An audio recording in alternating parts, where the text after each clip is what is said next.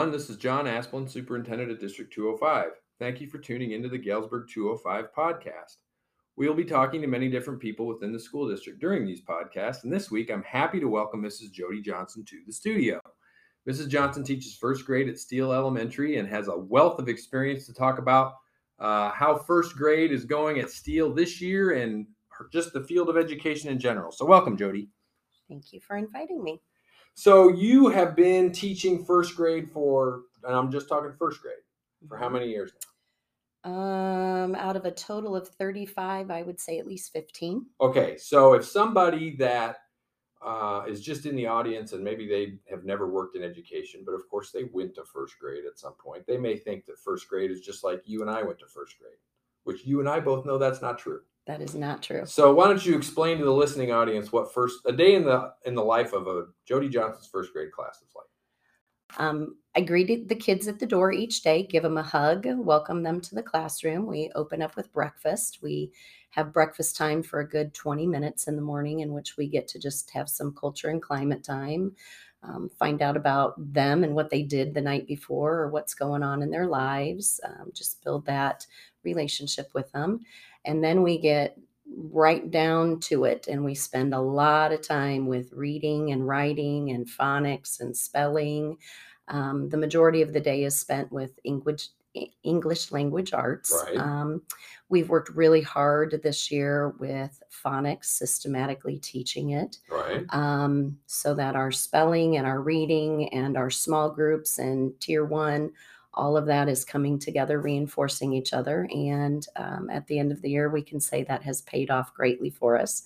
So that's nice to see. That's fantastic. Afternoons are spent with a lot of math, building those math foundations, science, some social studies and research practices. So we are busy from the moment we come in until the moment we leave. Right. So I've observed you from the hall many times, and so I already kind of know the answer to this. But in a given average day, which of course no day is average, but in an average day, let's just say you're at work. We know you're at work for more than 8 hours, but let's just say in the 7 hours that you're like with kids or that. So how much time do you sit down?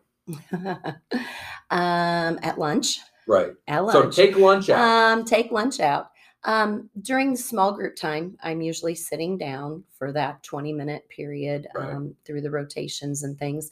But even during that time, I'm up and moving and making sure everybody's doing what they need to do and answering questions. And so you don't get to sit down a whole lot in first grade at all. No. As a matter of fact, I've joked with Jenny Graves that maybe we could just save money on furniture in your classroom and just take the chair out because you don't use it. That's right. That's exactly right. Get a lot of steps on my watch during the day. So if you are not ready to be active, don't bother coming to show up to teach first grade, right? No, first grade would not be a good position for you. No, you got to be going all day long. So I'm sure you sleep well at night. I do. I do.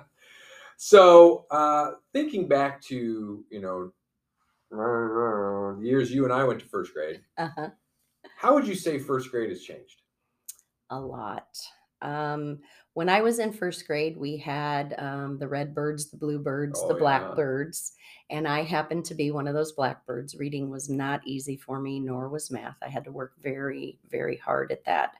And so one of the things that I want to make sure is that everything is foundational and you build on the skills and work with the kids at their level, but push them. And that's exactly what we do through the whole group and the different tiers. We're always adjusting and adapting to the kids' needs. So we can be working on the same skill 3 different ways at the same time. So it takes a lot of planning on the teacher's part. Absolutely.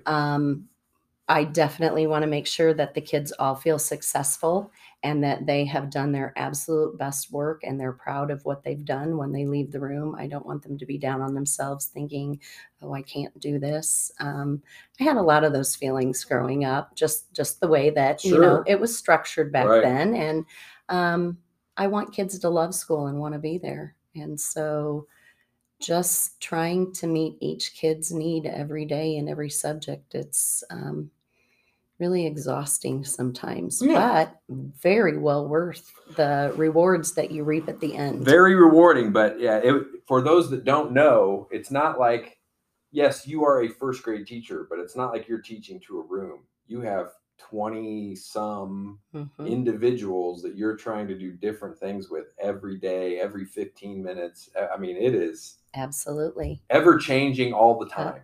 You've got the ones that are hands-on, and then you've got the ones that already have the concept and you're trying to push it to application. So thank goodness that first graders are a family, and so we can do some peer tutoring with that, so that it frees me up to work with other kids. It's just, like I said, a family. It's a wonderful place to be. So I don't want to dwell on anything negative, but I want to turn this into a positive. So during the COVID time when we were in remote learning, I had, and I know it was really stressful for you, but I'm going to turn it into a positive. I had the pleasure of watching you teach from the hallway and watching you go to work every day. Why don't you talk to the listeners a little bit about what that was like to try to teach 20 some 5 and 6 year, 6 and 7 year olds from a distance for a year? It was stressful, but I wanted it to be school. I wanted them to feel like they had a routine and rituals like we do. So I approached the year a little bit differently. I taught from, I believe, started morning meeting like at 8:30 in the morning for the kids that wanted to pop on to do that climate and culture. Sometimes we would eat breakfast together during that time. But then we went through the whole routine of the day, just like I would as if we were in school. Building in breaks about every 20 minutes. So I still had my small reading groups that I did. When the kids popped off, they could take a break, or they maybe had an assignment to work on. Of course, we had lunch and specials that we took a break for.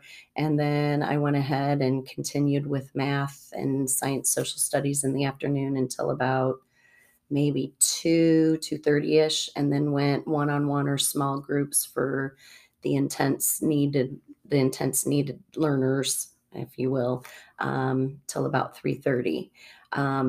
I had a very supportive group of parents that made sure their kids were on. Obviously very helpful. Obviously very helpful. And if kids couldn't get on, the parents would let me know, and maybe I could touch base with them later in the day for a one-on-one session. It was difficult, but I felt like I still needed to give them a first grade year. And so a lot of people thought I was crazy, but I have a little bit of OCD in me, and I need to have a schedule and a flow.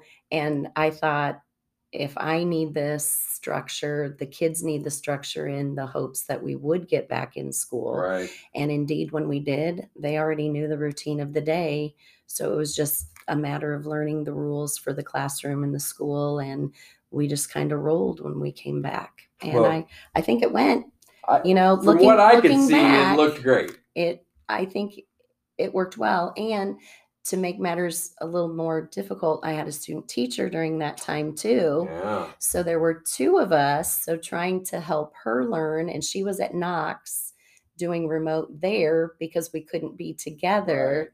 And so then having meets with her, it was definitely an interesting year. Oh, yeah. I mean, you always do a great job anyway, but that took it to another level. Like that was so very impressive just to watch that go on. And that's, in the most trying of times, you still gave the kids whatever normal is, as much of a normal year as you could. And I really appreciate that. I know the parents do too. So let's, we're getting down to the last little bit of the interview here. So we want to contextualize Jody Johnson a little bit. You're not just a first grade teacher. You're also a living, breathing human being. So, tell us a little bit about yourself. I grew up in Watauga, was one of the last groups, though, to graduate from Galesburg High School before they went back to Rova. So I got to go to a little grade school there until about fourth grade. So was raised all through the 205 system. Married my husband, Kevin, who happened to have the same last name. Did not know each other in high school, though. So, and we live on a farm. He's a farmer. Fourth generation. We have 3 kids. Cammie is a principal in East Moline District.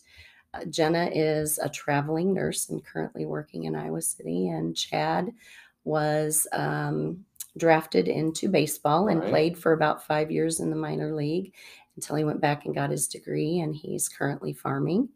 I have 2 beautiful Oh, grandchildren. wow. I'm a little biased, I know, but I have one of the most beautiful, smartest 5-year-olds getting ready to go to kindergarten that there No is. bias there at all. No None, bias. none. And I have a handsome little, almost 5-month-old grandson, Colston. And so they have Nana's heart and joy and time and whatever they want, Nana gives them to them. So, Well, that's what you're there for, yeah. right? Yeah. That's wonderful. Well, we try to keep these interviews between 10 and 20 minutes, and we're in that sweet spot now. And so I really want to thank you for your time. And we are just so very lucky to have Jody working here for us at District 205 and at Steele Elementary. So thank you for your time today. Thank you.